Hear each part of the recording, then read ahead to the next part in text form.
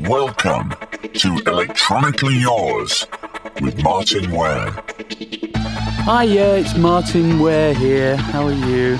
Welcome to my podcast, Electronically Yours. We've got a very special edition today. My very, very good friend, Anna Matronic from Scissor Sisters, well, ex-Scissor Sisters actually, who's now a big radio DJ on Radio 2. She does lots of stuff to do with disco.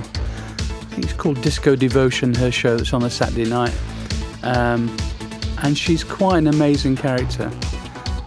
She grew up in kind of Midwest, and her mother's an icon painter, believe it or not. She talks about that in this podcast. How is everybody coping currently with COVID and everything? It's a bit shit, isn't it? There will be swearing in this podcast. I'm trying to encourage as many of the guests to swear as possible, and as much as possible, because I like swearing. Not pointless swearing, just to emphasise a point, I suppose. Yes, the COVID world, it's a bit of a problem at the moment, isn't it? I veer between kind of numb depression and a belief that it will all improve. But actually, I'm quite preoccupied at the moment because I'm writing my autobiography, so I've got plenty of work on. So I hope you'll all keep a lookout for that. Funnily enough, that is going to be called Electronically Yours as well, except it's going to be called Electronically Yours Volume 1, because there was so much stuff I had to write that my life kind of takes a natural break around about the end of the 90s. Was it end of the 90s? No, mid-90s, I suppose, when Heaven 17 started performing live. It's like two parts to my life, a second chapter, and I thought it would be good to do it in 2 volumes. That's when I formed my immersive soundscape company as well, with Illustrious, in 2000, with Vince Clarke from Erasure, who is a synth god, as you know. Yeah, so I'm feeling kind of a bit up and down like everyone else. I'd love you to email me and let me know how you're feeling, and I'll try and read some of them out. The email address is electronicallymartin, all one word, @gmail.com. So please, I'm looking for ideas for new guests that you'd like me to interview. I'd like to hear about what kind of time you're having at the moment. You know, if I can help out in any way with any advice. I don't know if I can, but I'd like to help. As I mentioned on the first podcast, I'm going to be interviewing a load of people from the music industry, but also I've got a wide range of interests, so I'm trying to make it more eclectic. So things like creativity in general, like authors and comedians and humorists, writers, people involved in science. I love science. And anything to do with the future and futurology. And, of course, we're always open to talking about electronic music and synthesizers. I want to thank my co-creator, Chas Stook, who helps me put all this together. And as I mentioned last time, we're going to do a different synth every week. I'm going to play you some interesting sounds, do a bit of jamming. That's an old-fashioned word, isn't it? Anyway, back to Anna Matronic. She started out as a geek. Who knew? Very insular and into fantasy and stuff. And she kind of got into the alternative kind of LGBT scene in New York. And Scissor Sisters took off amazingly around about 2001 when they signed to Polydor.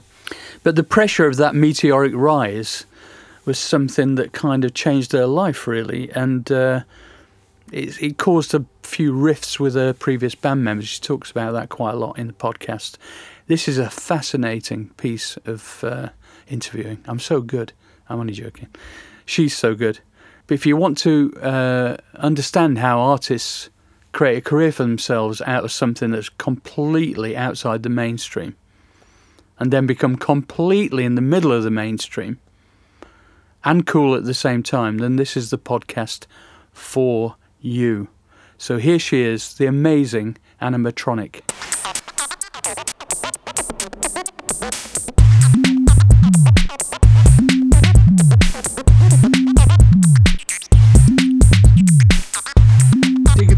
get into you growing up and what kind of background you were from. So let's start with your mum and dad. Okay. Shall we? All right. I was born in 1974. The younger of two children. My mother was an artist. She's an icon painter, so she was really interested in Byzantine depictions of Christian saints and all that. And Byzantine, not necessarily just Byzantine, but any iconographic image of the Holy Family and their extended family. And then my father, Robert, he actually worked in technology. He worked for a tech company in Silicon Valley that made DNA synthesizers and really high tech genetic equipment. And he was their art director, and he would help make their catalogs. And Robert and my mother split when I was about. I think I was 3 when they said they were splitting. This was the late 70s. We were actually living in the Bay Area at the time in Oakland. I was born in Portland, Oregon. And then they split up officially later on that next year. And then we moved up to Portland, back up to Portland, my mother, my sister, my grandmother, and me when I was 6. And so Portland is where I grew up. So tell us about Portland, because I mean, I know a bit about it, but maybe people in the UK aren't so aware of what distinguishes it. Portland reminds me of a few British cities. It's a small city. Bristol really reminds me of Portland. It's funky. It's very hilly. It's on the water. There's on the north, there's the Columbia River, and then cutting right through downtown Portland is the Willamette River. And it's got a real funky vibe. It's very working class. Parts of Manchester really remind me of Portland as well. What's the main industry? In Portland, it was traditionally logging and lumber because it's massive old growth forests and things like that. But then there are a few very large corporations and companies that are in Portland. One of them being Nike, the sportswear company there out in Beaverton, and then there's also REI, which is a massive outdoor company. I think they're in Washington now, actually, but they have a lot of presence in Oregon. And then there is a great deal of tourism in Oregon as well. And once you leave Portland, it gets very rural very quickly. When my mother remarried, we moved to Vancouver, Washington, which is not Vancouver, Canada. It's Vancouver, Washington, which is right over the river into Washington State. And Vancouver is an even smaller city than Portland, and has that very kind of like sprawling. What are those things called? Mini mall sort of very suburban, and then going into rural areas. And where I went to high school was quite rural, in a place called Brush Prairie, Washington. Oh, that's great. And did you have bears and stuff? I think there are bears up there, but you'd have to go quite far up to see them. But I had never seen a bear, but you see a lot of deer and sometimes you see elk or moose. If you're driving up in the mountains, which you do frequently, Mount St. Helens, the volcano, is not too far away from where my mother lived. Her last one house. that exploded, right? The one that exploded in 1980. Yeah. Lewitt is her native name, but we drive up there and you see all kinds of crazy moose and things like that. You can see Moose. mountain lion tracks and things like that. It's pretty wild. Shit. Yeah. So moose are enormous, aren't they? They're they are- enormous. Yeah. They're like, I saw a full grown one with antlers and everything, and that sucker had to have been like up to the head. I would guess maybe 7 feet tall. Shit. Yeah. It was huge. Wow. It was taller than the car I was in. Crikey. So when you were growing up, let's fast forward a little bit. So obviously everybody's childhood in those kind of environments, probably you did a lot of outdoorsy type stuff. And I did, although I was a very insular kid, and I really liked reading, which I still do, and I liked fantasy films and things like that. You're a geek. Yes, for sure. And raised by a geek. My mother loved horror stories and thrillers. And, we had lines of Stephen King novels, Clive Barker, all kinds of stuff. She loved H.P. Lovecraft, all of that. Weird and spooky-ooky stuff. And she was raised in New Orleans. She was born in Monroe, Louisiana. My grandmother, her mom was born in Mobile, Alabama. So that was a real strong influence on her. And I think also why she got into painting religious icons, because in New Orleans, all that stuff is everywhere, There's a lot of kind of magic down there, isn't there?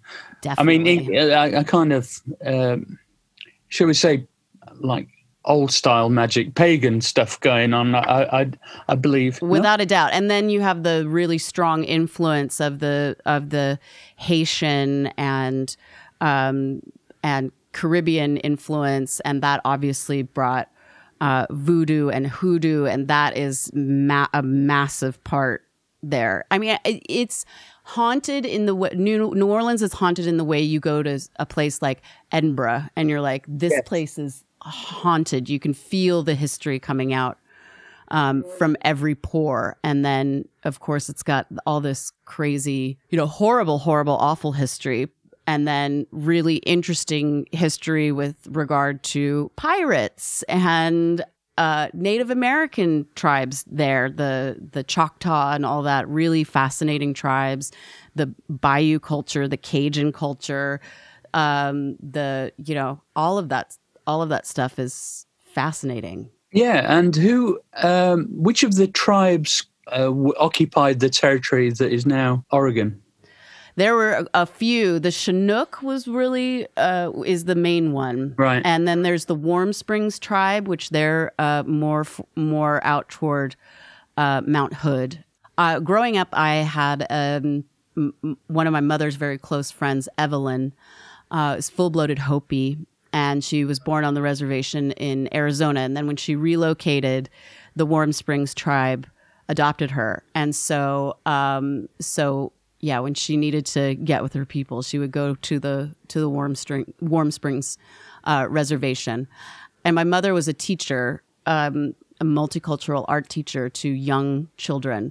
And so she was very interested in the native art and native expressions there. And there was a chief I think he's in Southwest Washington, Chief Laluska, who was part of, I can't remember what tribe he was part of, but he had a traditional longhouse, and kids in classes would go there, and he would teach them about native stuff. So my mother was quite tight with him for a time. Did you ever accompany her to any of these trips to meet these people? Oh yeah, I mean, we went to powwows all the time with Evelyn, all the time, and those were really beautiful because you'd have people from tribes all over, from different tribes. So wearing the regalia, dancing, you see, parents with their kids, and the kids are in their,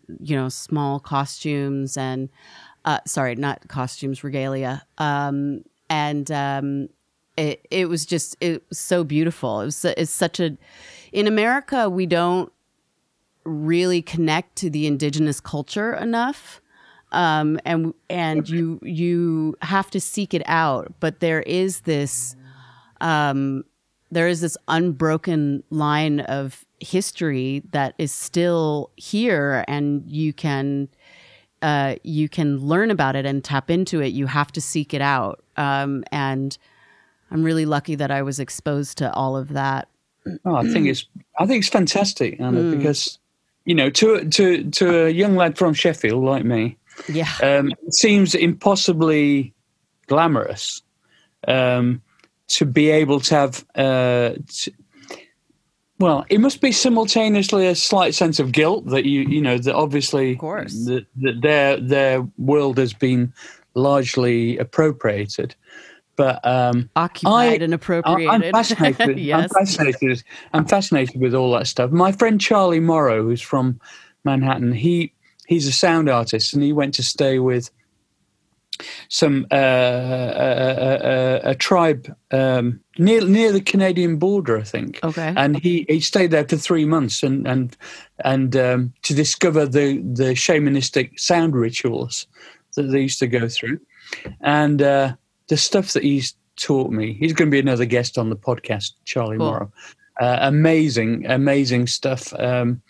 All about, nowadays we'd say neuro-linguistic programming, about how you can influence people's behavior using gesture and body language, etc. Cool. All that shit is old, right? Yeah, of course. Old, very, very, very old. So anyway, let's move on. Fascinating background.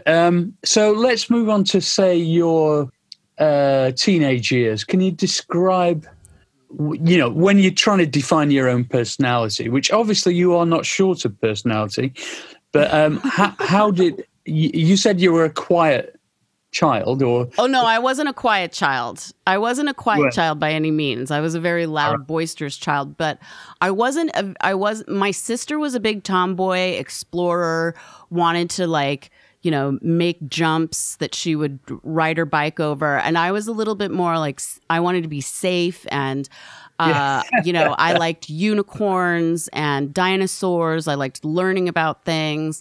I wanted to, grow strawberries. And I was a little bit, I guess I would be more classified as a typical girl child. I was a little bit less exploratory and a little bit more kind of into the inner world rather than the sort of, I don't know, but I was interested in that too. I would be totally happy to sit with a cup of hot cocoa and have my grandmother tell me a story. So you had a strong connection with your grandparents, yeah? I have a strong connect. My mother was born in 1935, so she was almost 40 when I was born. And then my grandmother was born in 1904. And so I just had this because of that, I had a very interesting scope. My references were so much older and longer than most of my friends. When I was 10 years old, my birthday party was a private detective party because I was really into film noir, and I had a poster of Humphrey Bogart on my wall. So what? Why? Crikey.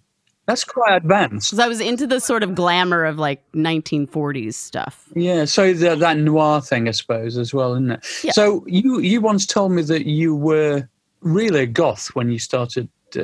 Yeah, I was goth in your teenage years. I was goth in high school, and I wasn't black hair, black lips, all that.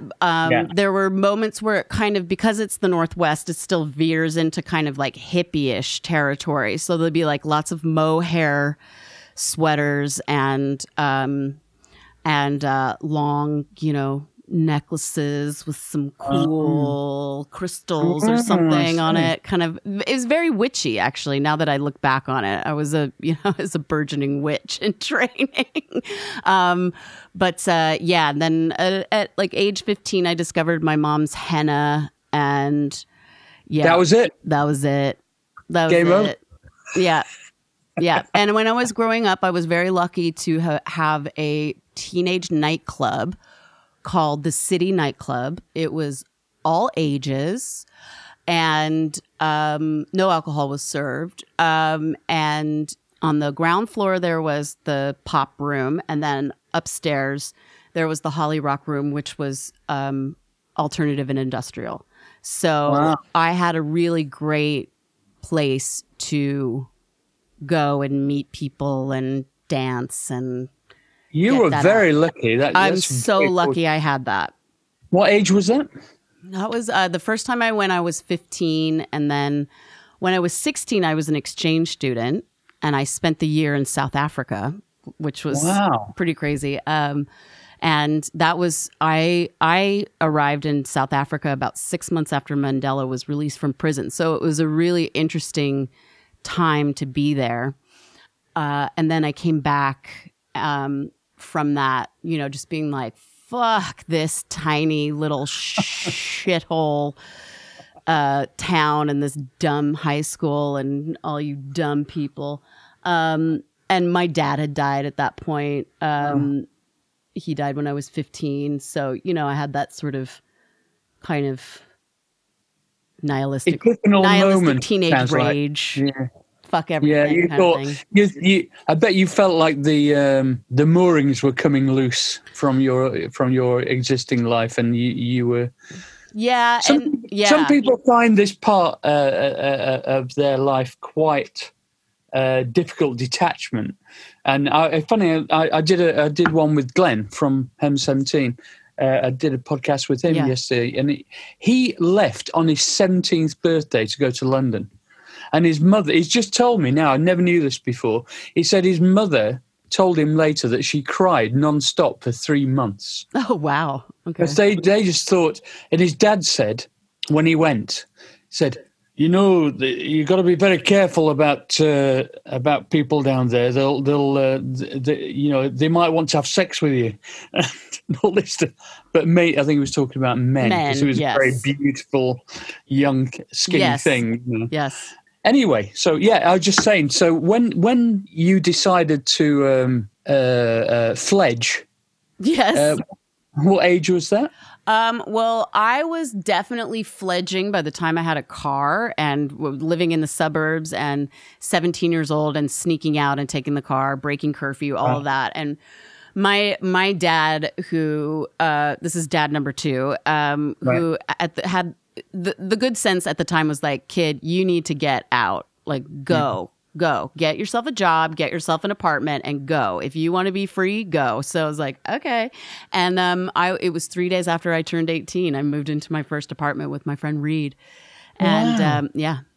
And you walked right into our apartment. There's this big giant poster of Susie Sue. That was me. And then right next to it, a big giant poster of Debbie Harry, which was Reed. It's Reed's. So we had it. And then I went to community college because I didn't really. I was intellectual, but I was also kind of lazy. I didn't really want to enter into a university right away. I wanted to, I think, test the waters, and I'm really happy that I did that in retrospect. I just went to community college. I did my prerequisites. By the time I was done with it, I was pretty convinced that I wanted to be a performance artist, and nobody was really teaching performance art in a college sort of setting at that time. This is like 92. It's very new. And so I just figured, fuck it. I'm moving to San Francisco, and I moved to San Francisco with my friend Michael in 96. So I hung around Portland. Portland, in the 90s, it was very exciting because grunge had exploded. There was a lot of music around. There was a lot of interesting things going on. And I joined a burlesque troupe that was 4 real girls and 2 queens. And that was basically how I more or less got my start. That's where I met my friend Michael, and then Michael and I moved to San Francisco, and that's where I fell in with the queens at T Shack, Tranny Shack, which wow. Yeah. And that was really my performance college. Yeah. All right. So I was going to say, where did you learn the skills you needed to be in a burlesque troupe? How can I do it? From watching Mae West films with my grandmother. I mean, a lot of that was really informed by knowing and watching a lot of musical stuff. I mean, you know, I had seen Cabaret, I had seen Sweet Charity. My father, who is gay and loved musical theater, took me to New York for the first time when I was 13. He took me to see A Chorus Line, Starlight Express on Broadway, and Cabaret with Joel Grey as the MC, which was fabulous. Wow. And so I already had this. I was already in drama. I was in drama when I was in high school, and was already a performer. There is an annual lip sync competition at my school called Air Band, and in our sophomore year in high school, my group won it. And we did 2 Susie and the Banshees songs and 1 sung by Book of Love. And which Susie songs? You did Happy House and we did Peekaboo and Ornaments of Gold, which are both on the Peep Show album. And then we did the song Witchcraft by Book of Love over a sort of cauldron-esque pot with dry ice in it. Nice. Being all very Stygian, you know. Yeah, fantastic. And you know, I toured with Susie and the Banshees. Did you? How was that? Twice. We did 2 UK tours. It was mental. What years were they? It was at the peak of their. You know, it's when they first became popular with Hong Kong Garden and stuff like that. With so like 79, 80. Yeah, 78, 79. Wow. Yeah. Okay. And they were such lovely people. Budgie especially was great. And they gave us our first break as a support band. Oh, wow. And they loved us that much. They invited us onto a second tour as well. That's great. And, they're very nice people. Yeah. Very nice. Yeah, I've met Susie. She was lovely. And quite quiet. Yeah, well, you know, isn't she a Gemini? Is she a Gemini? I don't know. She's a Gemini. You know, she's got that mercurial aspect. What are you? Are you Gemini? No. I'm a Gemini rising, but I'm a Leo. And how? Oh, no, I've talked about this before. I'm Taurus. I always get on with Leos. A couple of my major girlfriends were Leos in the past. Yes. Leos and Virgos I get on with, and Librans. They're the ones. Anyway, moving on. I'm sounding like a hippie now. What's going on? I know. So you're down in San Francisco. Yes. Where did we get to? So you are going to performance art college? Did you say? No, I am saying no. Yes and no. I was self-studied, and my performance college was a drag bar, and like Sheffield. Yeah, my friend Michael and I moved to San Fran in '96, and we immediately fell in with the gang at this bar, and it was a night that happened every Tuesday. It was called Tranny Shack. We now call it Tea Shack. And the Stud actually just recently closed during coronavirus. It was San Francisco's longest continually running gay bar. It was there for like almost 60 years, 56 years. Wow.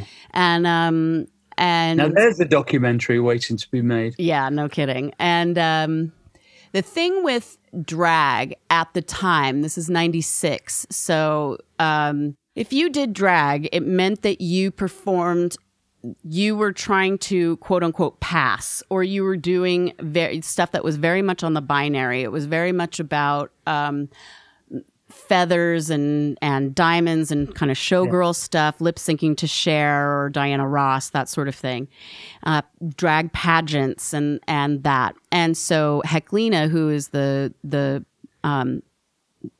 one who founded Tea Shack, she didn't see herself reflected in that. She wanted to do drag, but, you know, perform to PJ Harvey or, right. you know, whatever.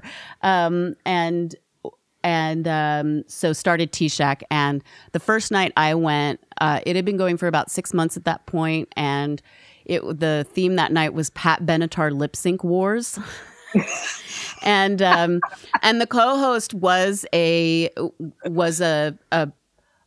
bio girl, a biological female, a lady drag queen named Dina Davenport. So I immediately off the bat knew that I would be accepted as a performer there, despite the fact that I, was am a cisgendered female.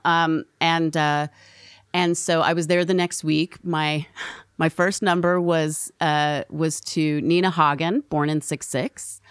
I was there pretty much every Tuesday from then on. Wow. Did you meet Nina Hagen? I've never met Nina Hagen. Yeah. We performed with her on a couple of TV shows in Germany, actually. Wow. I bet she's a trip. She is wild. Yeah. I bet. Out there. I bet. Well, I mean, wasn't she kicked out of East Germany? When you're kicked out of East Germany, you have to be pretty out there. But when I think she was. But when we met her again, I think it was about 10 years ago. She was obviously not very young, but I mean, she was still as crackers as when we first met her. When she was she's like the queen of crackers. I love her so much. She is bonkers. I love her so much. Is, bonkers. That's the word. Yeah. Yes. So where are we then? Great. This is all great stuff. I think we might make this the first episode that I broadcast. Oh goodness! Okay, I think you made the top of the charts. Now I just need to get over your charts in terms of friends in the UK. You're number. Hey man, number one Sheffield. Come on, number one for now. Yeah, I know you kind of showbiz people. Anyway, moving on. So next, what's happening next? So I suppose we better move on to how far are we away from Scissor Sisters? Only a few years, because so I was 96 to 99 in San Francisco, very formative, very, very, very formative and informative years. And then I moved to New York in 99. And the same friend who I moved to San Francisco with had moved to New York, and I went to visit him, and he's just said, Ani, you have to move here. You have to move here. The time is right. Giuliani was mayor. Fuck that guy. And he had basically destroyed nightlife, or nightlife was really, really taking a bad turn. He had invoked these very archaic laws called the cabaret licensing laws that go back to Prohibition that limited dancing. And so you couldn't have dancing in your establishment and alcohol unless you had one of these cabaret licenses. And so you would walk into bars, and there would be these big giant signs that say "No dancing," and it's like, what shit? Are we in Footloose? Ridiculous. What the fuck is this? And it was just very weird. And so there was this, this was post Michael Allig and the Clubland murders of, in the club kid scene had really, taken a nosedive. And Jackie 60, which was the sort of era defining club, closed its doors in 99.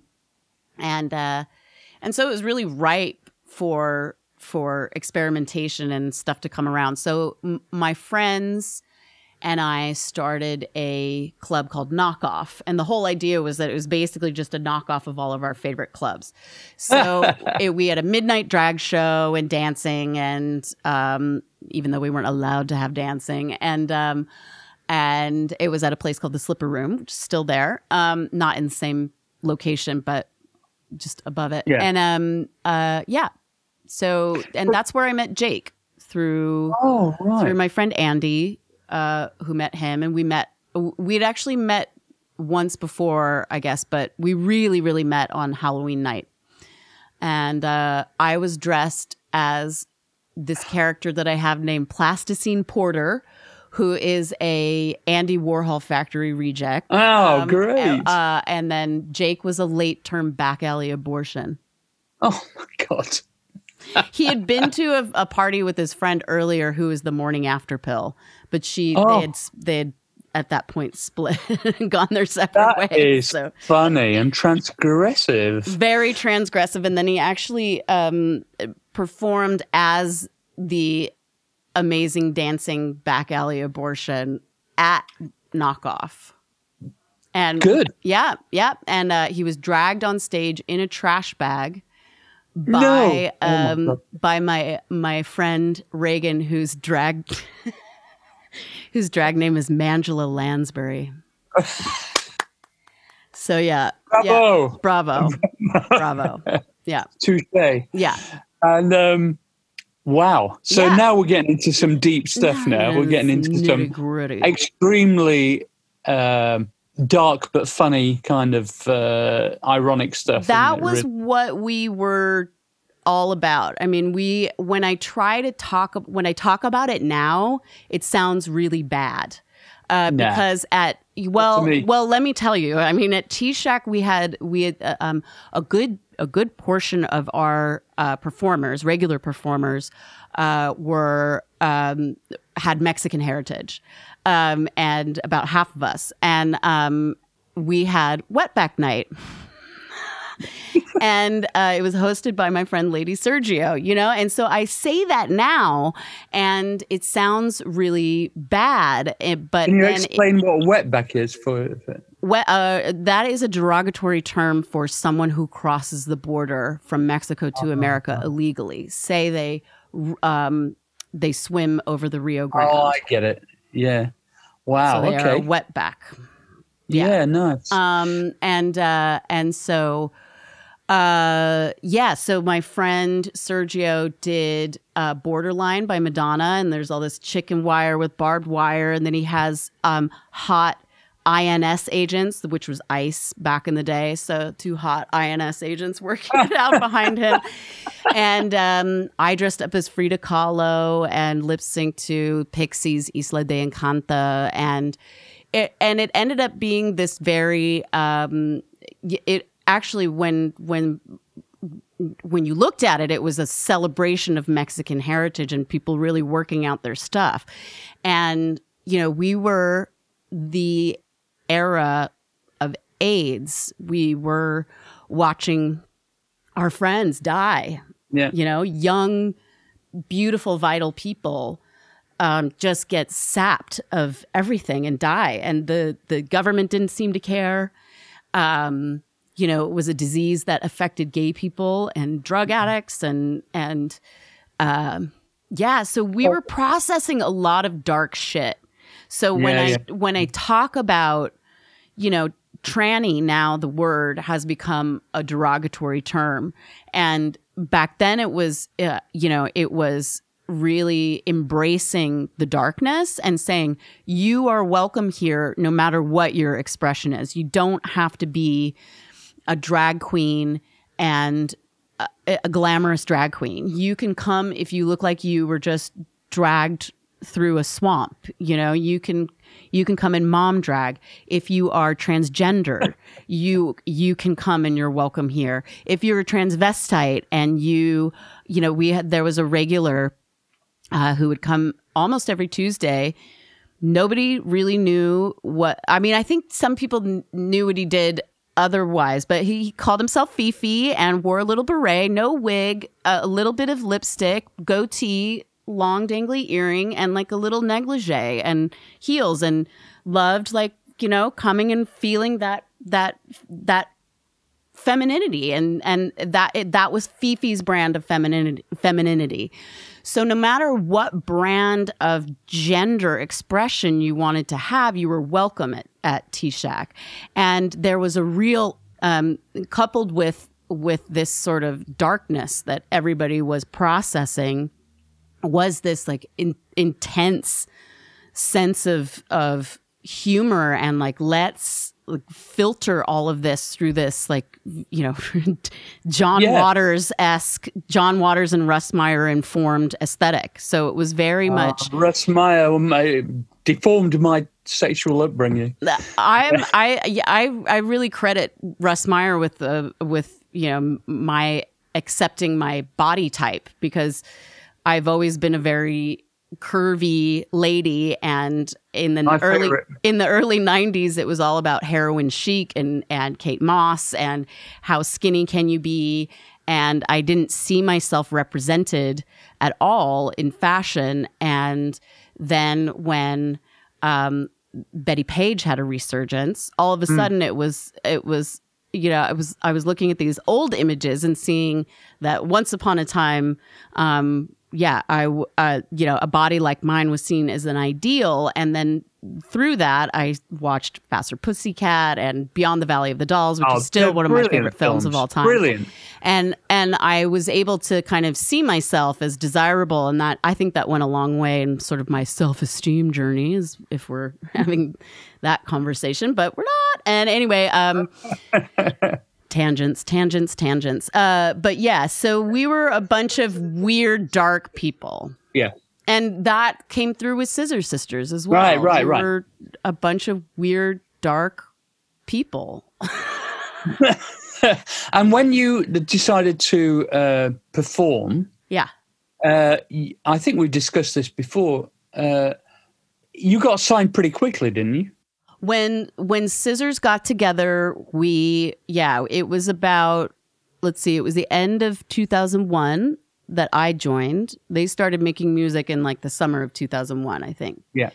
And then December 2001, I joined. 2002 basically was the year we got Dell. And then, I think it was, that was the year that the boys went to Sonar. We had our first release on A Touch of Class, which was a small dance label here in New York. And then we got a manager. And Neil, our first manager, really put in the work. And he had worked for Jive Records for many years. Oh, right. So he had a real knowledge of the landscape. And then once... So our first single was a song called Electrobics, and the Comfortably Numb cover was the B-side. Right. And the A Touch of Class were Oliver and I can't remember the other guy's name. Damn it. Dominic.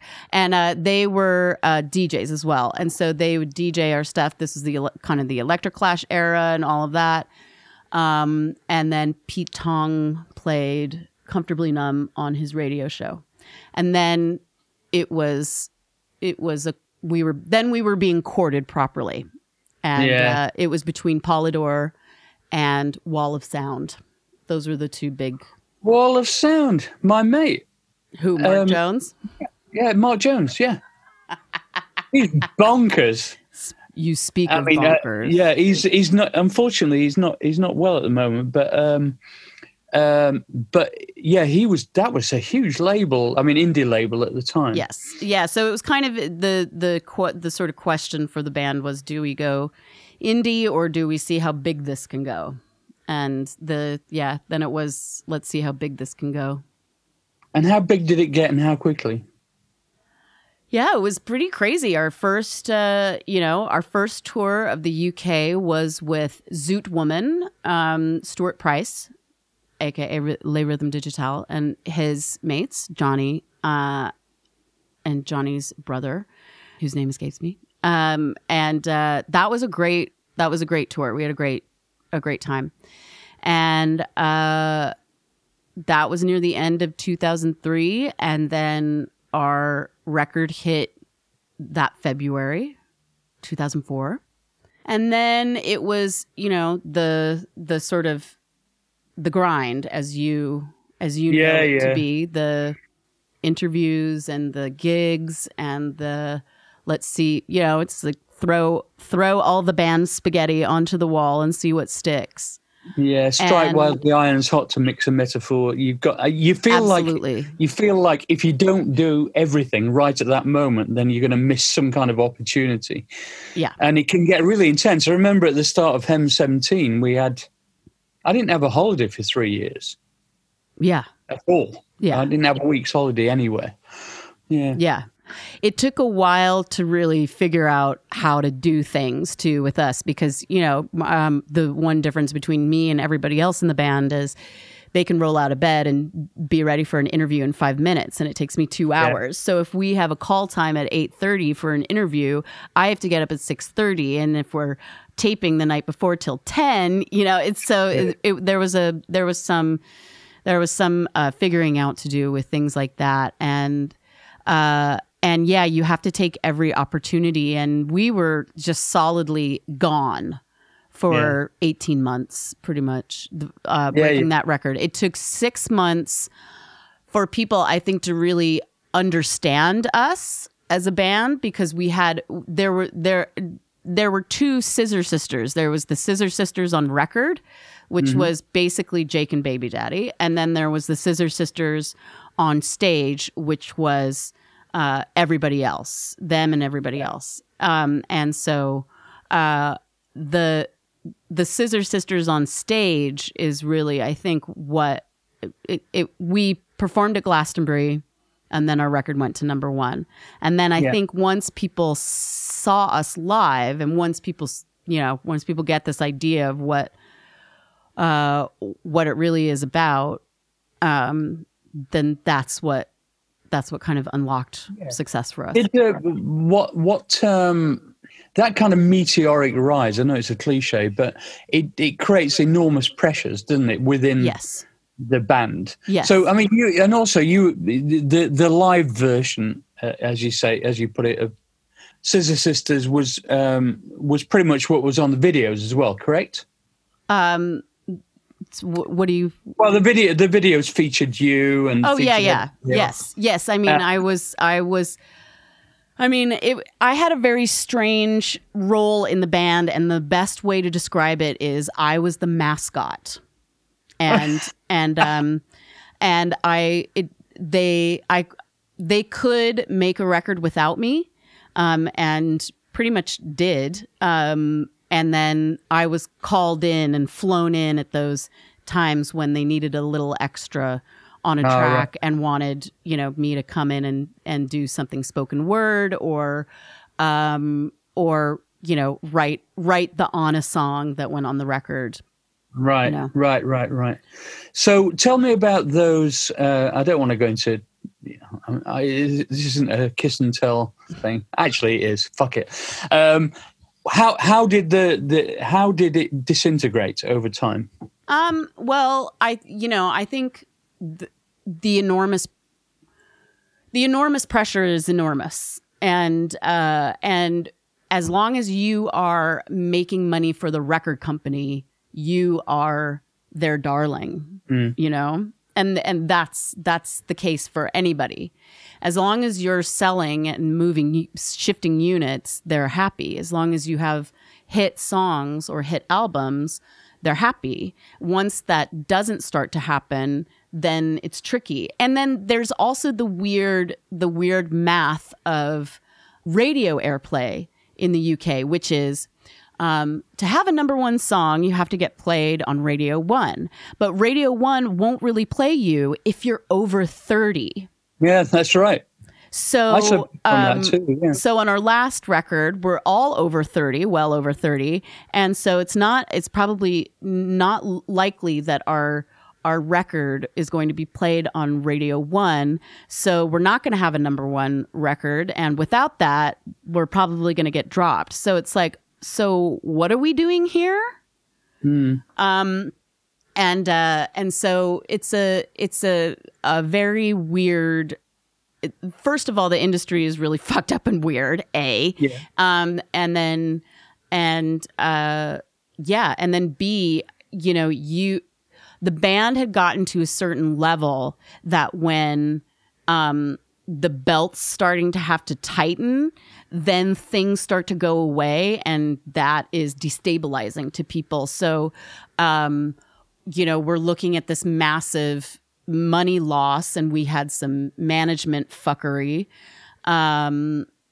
with our second manager that took our third manager some interesting and really fucked up accounting to remedy.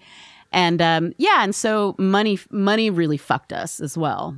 All right. And I'm really impressed with the number of fucks you managed to get into that last paragraph. Was really good. You're Thank welcome. you. It was really fucked. It was so fucked that I don't really have a relationship with the people in my band anymore. That's really sad. That's really sad, because you made some literally great pop records, and your performances were exceptional.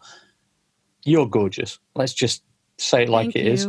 And and actually, you're all interesting characters in your own right. But I mean, I think, nobody's more interesting than you in that entire scenario. I think back to people like Roxy Music when Brian Eno left, because it struck me that Eno was constantly upstaging, not deliberately, but was constantly upstaging Brian Ferry, who really wanted to be the center of attention, like a traditional lead singer. And I'm just wondering if there was anything like that kind of thing that might have been going on in your scenario. Yes. Okay, good. You see, I said it, so you can't get into trouble. All you got to do is agree. It's fantastic. Good. Yes. Okay, so you've they've stopped before. Well, it all stopped, did it? It all stopped in 2012. But so we had really, it was like 10 solid years of. That's a good run. Yeah, man. Yeah, I mean, it's a long time, and this is the thing that I will never ever I don't ever want to seem anything but completely and totally grateful for everything that experience taught me, because it not only taught me so much and gave me so much. I mean, I'm literally sitting in something it gave me. I'm living in what it gave me. It gave me a platform to reach so many people, and directly led to me getting a radio show, which is the happiest I've ever been at a job ever. And I've worked so many jobs, Martin. I have done so many things. Because, one thing that we didn't talk was all the way through, Portland and San Francisco and New York. I lived on my own. I supported myself, and I supported myself with jobs at Starbucks, in retail, I worked in the bedding. I worked at Bed Bath & Beyond. I worked at a natural skincare company and wrote their product manual. And when Scissors first started, I was working at a law firm part-time, where my friend Christy Love still works, Tannenbaum, Halpern, Syracuse, and Hurstrit. And my mother, when I was growing up, she wasn't just an icon painter. You don't make a living being an icon painter. She was a transcriptionist, a medical transcriptionist. So my whole life, I was raised with this notion that, yes, you can be an artist, but you better have something to fall back on, because you will always have to put food on the table, and your art is not necessarily guaranteed to put food on the table. So I am, when I got to a point with Scissors where we were successful, I made sure not to take it for granted, and I still don't. And I still have the life that I led, very much so, before Scissors took off. I still have the same friend group, and I don't really think of myself as a celebrity, and I don't really live my life in sort of in that rarefied circle of people. It's not really my bag. I would rather just, hang out with mates over a bowl of pasta. Yeah, exactly. So tell us about your radio show then. Let's get a plug in for that. Yeah. In 2013, I started doing 1-hour radio programs for Radio 2 on disco, and disco is really my passion, and has been for a long time. But it really solidified itself during Scissor Sisters, and then in my relationship with my husband Seth, who is a massive disco fan as well. It all just, and he's a DJ, and so that whole, I started to DJ along with him, and the family that DJs together stays together. Yeah, totally. And there's a reason there's 2 decks, right? Yeah, so. Exactly. Yeah, space for 2. And Seth taught me how to DJ, and through him, and then my own crazy nerdiness, I really got into researching rare groove and all kinds of stuff. So I love that stuff, I devour disco literature like a fungus devours a tree stump. Yeah, no, I do. I love reading about music, and I love reading about disco music and dance culture, and I like there's you like funk. Like, how great is it to discover a funk song that you've never heard before, and you're like, wow, yes, thank you. Yeah. So do you want to become the world's leading authority on disco and funk? No, I mean, I just want to preach the gospel. yeah, fair enough. I mean, I couldn't be happier where I am. And so, my time at Radio 2 led to a show. It started in 2017, and it was all disco from the 70s and 80s. Then that expanded in 2018 to all dance music, and now it is primarily kind of 90s and noughties, the stuff that was really big in the UK when rave culture first broke in the late 80s. Yeah. So the motto of the show is "We'll dance to anything," and it's really funny because I find myself making mixes of music I would never DJ out. I would never play Hadaway. What is love? Baby, don't hurt me. I would never do that. But when you're making a radio show to come off the back of Eurovision, what are you gonna play? Of course you're gonna like the most like Euro trashiest, ridiculous, funniest stuff. I made an Ibiza mix the other week that was just had me cracking up because it was, what the fuck? It's like those crazy, ridiculous songs that you hear from Ibiza. But I have to ask you a question. Sorry to interrupt. No. Have you ever considered acting? Oh, I mean, I was an actor in high school, and I've definitely acted.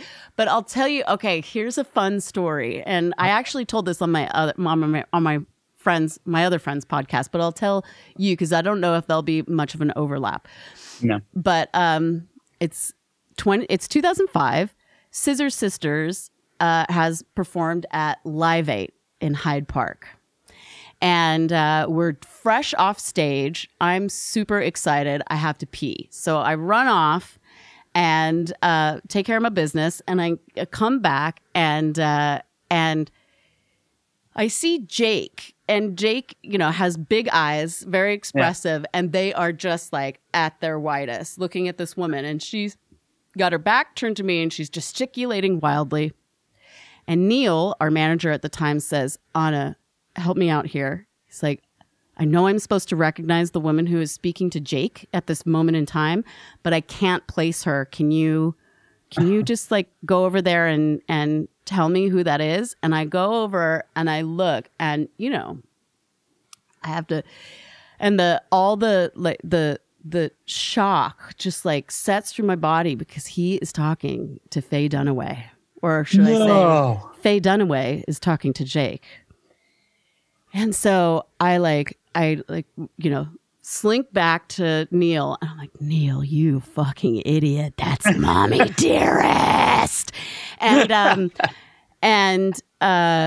then Jake, I'm looking at them and Jake catches my eye and he's like, oh my God, Anna, you have to meet. And as soon as he says that, she whips around and it's, fucking Faye Dunaway. And she's like, I love you. And I was like, I'm like, oh my God, it's Faye Dunaway. And I'm like, thank you. And then the second thing Faye Dunaway says to me is, I have a part in a movie for you. No. And I just it's one of those moments where you kind of like, and the whole day was surreal anyway. Like, Paul McCartney asked me for my autograph. Like, what? I got asked for my autograph by a Beatle? What the fuck is going on? What is today? And then so I just kind of like look around and I'm like, you do? And so... So yeah, and then the third thing she said was, I think it was the third thing, maybe the fourth thing was, I learned about your music from the Sultan of Brunei. Have you met the Sultan of Brunei? And then she gestures over to this young guy who looks like he's about 25 and, just jeans and trainers and a hoodie and like, hey man, Sultan of Brunei, how are you doing? Like, what is happening? And then, so I stayed in touch with Faye Dunaway and I auditioned for a film and it never got made. It was the film version of Terrence McNally, I think, or was it Terrence? I think it's Terrence McNally's Masterclass, which is about Maria Callas teaching kids how to sing opera and or teaching a masterclass to opera singers. And she wanted me she had me read for a Cuban character. I'm like, lady, what about she's a quote unquote fiery character. So that must have been why she thought of me. However, clearly I'm not right for the part, but she came to a scissors show at Mercury Lounge, which is maybe like 600 people, maybe? Like, I don't even think so. Maybe like 300. And she like shows up and I deposit her in my group of friends. And then suddenly like, there's Faye Dunaway surrounded by all these like gorgeous 20-something young gay men. And I'm just like, she's in heaven. They're in heaven. Everybody wins. It was great. But I don't think acting is for me. I do really enjoy it. But the audition process is really soul sucking. I remember sitting in the outside waiting to be called to read for this part. And I was looking at everybody else, all the other women in the room thinking, is she reading for my part? Does she think she knows this character like I do? And it's like this constant like measuring yourself up against other people. And in acting, there's very little power. You have to be picked. And so I think that would be something that I would struggle with. But you have a great, strong personality and look. So I'm sure there are roles out there that I think you'd be good at it. You've got a great voice. Well, I mean, not just singing voice. I mean, your speaking voice is, I love this word, mellifluent. Oh, yes, mellifluent, yes. Yeah. Mellifluous is a fun word as well. Yeah, mellifluous, yeah. But yeah, I love it. And I love being on set. I loved filming videos and doing all that stuff. Yeah. And Seth is a filmmaker and I really enjoy that. But yeah, I don't know. I don't know. Yeah, I think you should. Anyway, let's move on let's move on to robots, I suppose. Okay. Because you wrote a book about robots, didn't you? I wrote a book about robots that came out in 2015 called Robot Takeover, 100 Iconic Robots of Myth, Popular Culture, and Real Life. And it was a project where I, at that time, endeavored to list the 100 greatest robots of all time. And that's actually turned out to be a little bit more difficult than I thought it was going to be because unlike some aspects of science fiction, robots are real and they're here. And there are robots in fiction that are informed by robots in real life. And you can't talk about them, you can't talk about that one robot without talking about the other. Oh, right, yeah. And yeah. so, and then there are things like, you know, I felt very strongly that you couldn't. Robots are not only a thing that we talk about in fiction. They're not only real; they are visual. So you have something. You have robot representation in music. You have Hajime Sorayama's "Sexy Robot," which is one of the most iconic advertising images ever, and he designed the dog, Sony dog robot, and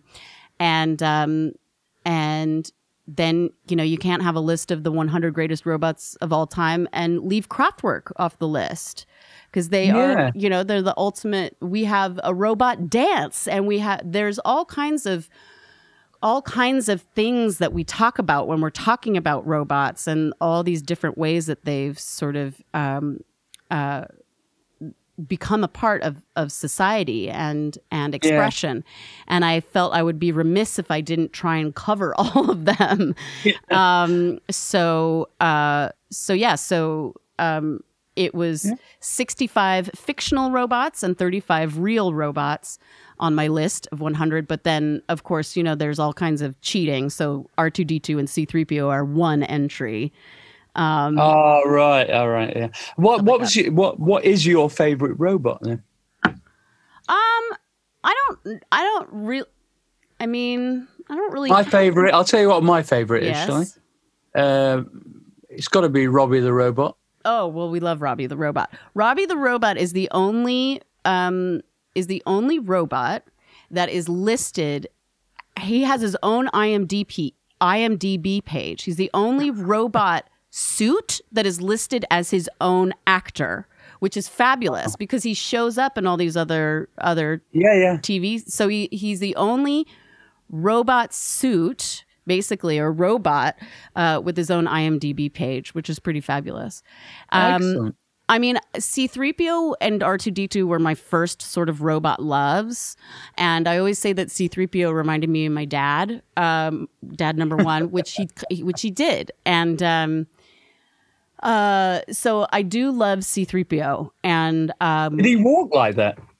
He was kind of stiff. He was very like very deliberate in his carriage. Yes. Right. But he was quite proper and like kept formal. Yeah, he had it. He was very totally about protocol, and fastidious. Fastidious is a great word. Fastidious. That's another good word. Yeah, we love that. Yeah. And so tell us about the stuff. We're getting close to the end now. Tell us about the stuff with that we've been discussing over the last while about this fantastic live experience stuff that you do with your husband Seth. Yeah. Seth, my husband, is an amazing visual wizard. He can pretty much he can make anything. He's one of those people that is fluent in stereo instructions. So he opens up a manual and then can read it and then operate whatever piece of equipment it is. Like he's been using it for 10 years. But it was right around 2005, 2006, he started getting into psychedelic light shows, old school style analog light shows. And this was right around the time that there was a resurgence of this group, the Joshua Light Show. And the Joshua Light Show was the resident psychedelic light show at the Fillmore East in New York from 1969 to 1974, thereabouts. They were a permanent installation at the theater, and they performed. Anybody who performed at the Fillmore East, they backed them. So if it was Yayoi Kusama or Jefferson Airplane, The Doors, The Who, everyone who played, they were doing the lights and visuals behind them. And when we talk about the Joshua Light Show, there are several things that we talk about. We talk about projections from projectors, classic stuff like film loops and slide projectors. But then you also talk about all this visual stuff that is done with mirrors, with prisms, with lenses, and then the stuff that I work on, which is liquids. And it's basically like a lava lamp that you can manipulate. That's the easiest way for me to describe it. And I work on an overhead projector that's a flat projector, like it has a tabletop. And I work with dishes that are glass and flat bottomed. And then there's a lens that projects it up onto the screen. And have you got, sorry to interrupt, have you got any video of your process of you doing this? I've seen videos of it in effects and it looks amazing, but it would be really interesting to see how you manipulate things. There is a video online of the Joshua Light Show at the Exploratorium, which is a venue in San Francisco. And we performed with a group called Moon Duo, and they show both the stage and the station. Cool. So you can kind of see it, but because it happens in dark, you don't really get a full look at the process. And we can be kind of secretive about that as well. My husband says, I don't discuss my process unless we've had breakfast. And so he's like, I'll discuss. Okay. So obviously, Martin, he would discuss process with you because we have several meals together. I'm hoping that having breakfast isn't some kind of simile for having sex. That's all I'm worried about. No, it just implies that you've had dinner the night before, usually, right? I see. Thank God. So, or that you've been on a job and you're waking up in the same space or something like that. It does. Well, we still have to do something together, right? Yes, we absolutely do. I would love to.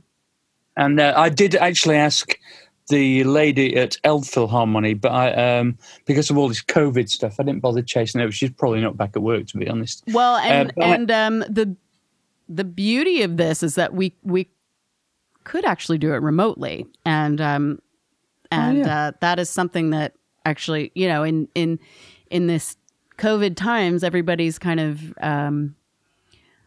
it's a time of recontextualizing what we do. Oh my God. Or trying to make something work anyway. I went to the Fenice Opera House in Venice when they just reopened. This was about a month ago. They'd moved, it's a traditional opera house. It's got stalls. It's got 5 tiers of private boxes and a proscenium arch deep stage. So what they've done is they've taken all the stall seats out. They've moved socially distanced armchairs onto the stage for the audience. And it's either 1, 2, or maybe a family of people in each box. Uh-huh. So the capacity has changed from 1,250, I think, to something like 200 maximum. Yeah. It was quite something to look at, but it sounded shit because all the bodies had gone, which normally absorb some of the acoustic energy. Mm-hmm.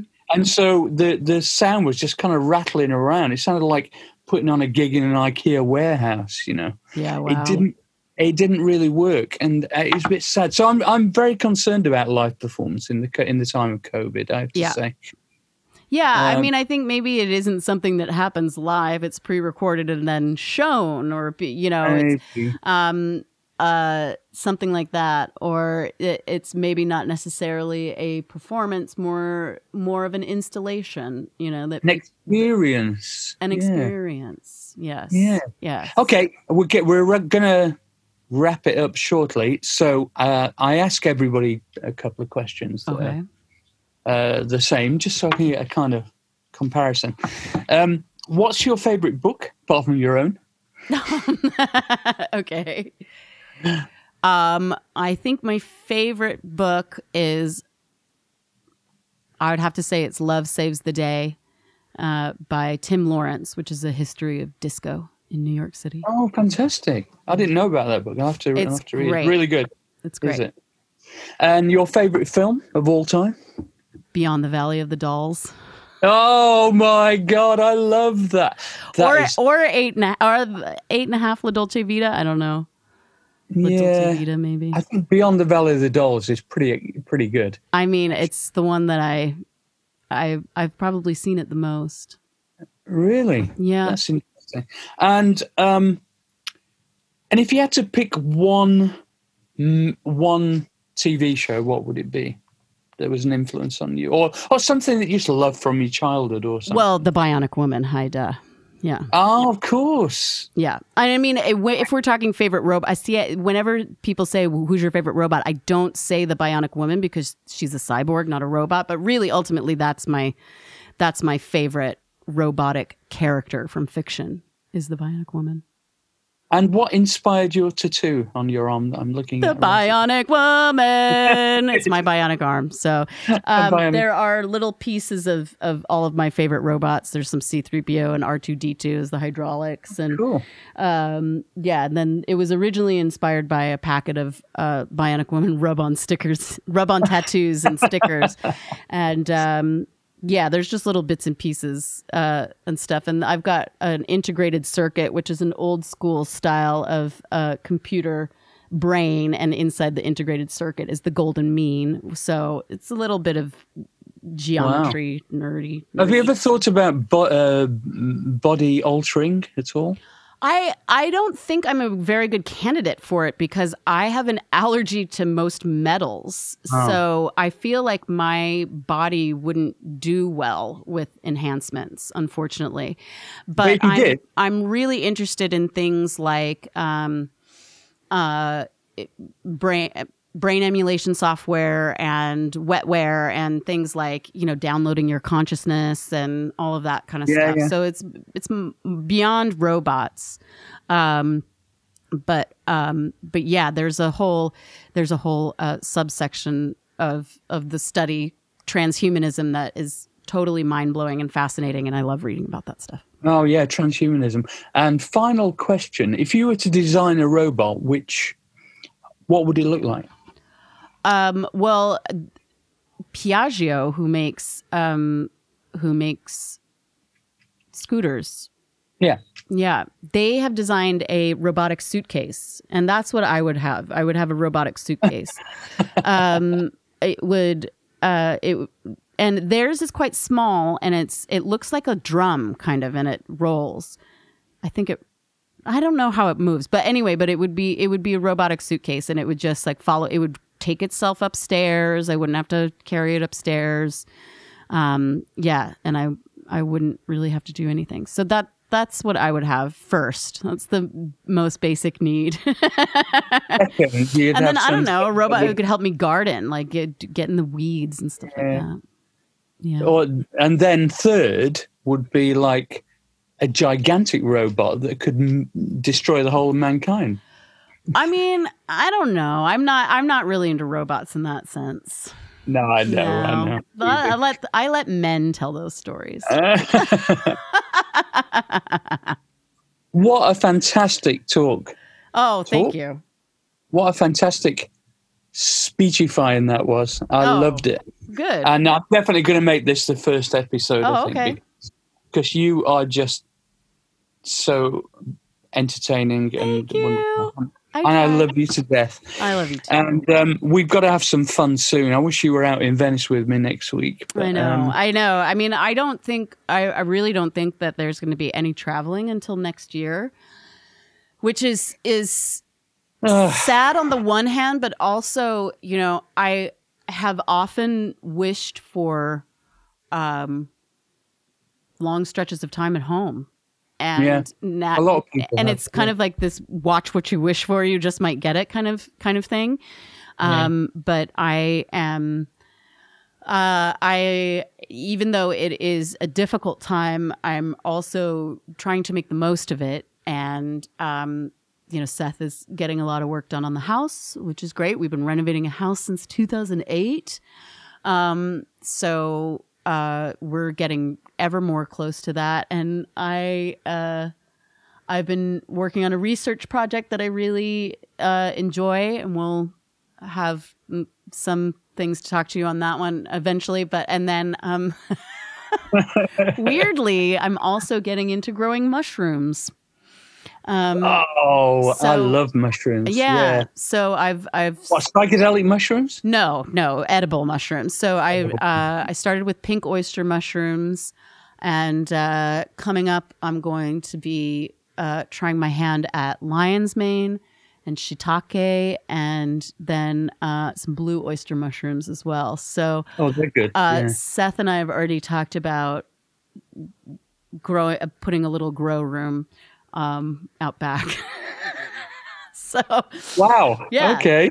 Yeah. That's it's a very that's a long way specific from thing. robotics. Yeah, you've got light, but interestingly enough, still about networked intelligence. Oh, I see. How? Mycelium, artificial neural networks, very similar. Oh, neural Very networks. similar. Right. Mycelium networks, internet, Oh, yeah. all that stuff. So Wow. anyway, but you have to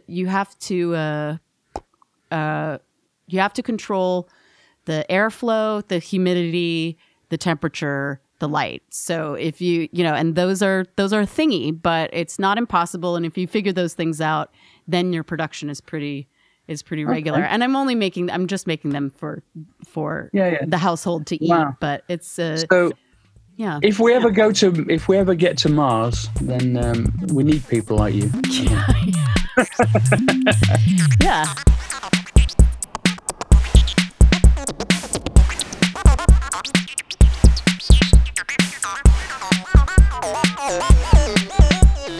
Animatronic, my kind of gal, I have to say. She's just something else. The whole thing about her obsession with robotics, and she's even got tattoos and stuff like that with robots on. It's so cool.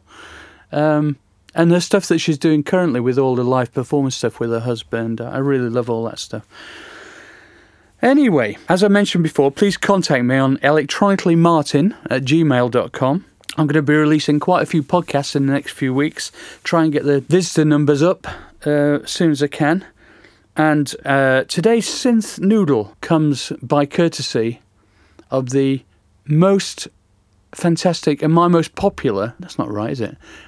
Popular with me anyway, my favourite synth, which is the Roland System 100, which was originally brought out in the mid-70s. And I'm looking at it right here in my studio, and it's a thing of beauty. And it's still the best sounding synthesizer I've ever used. So this is just me messing about on the System 100. See you later.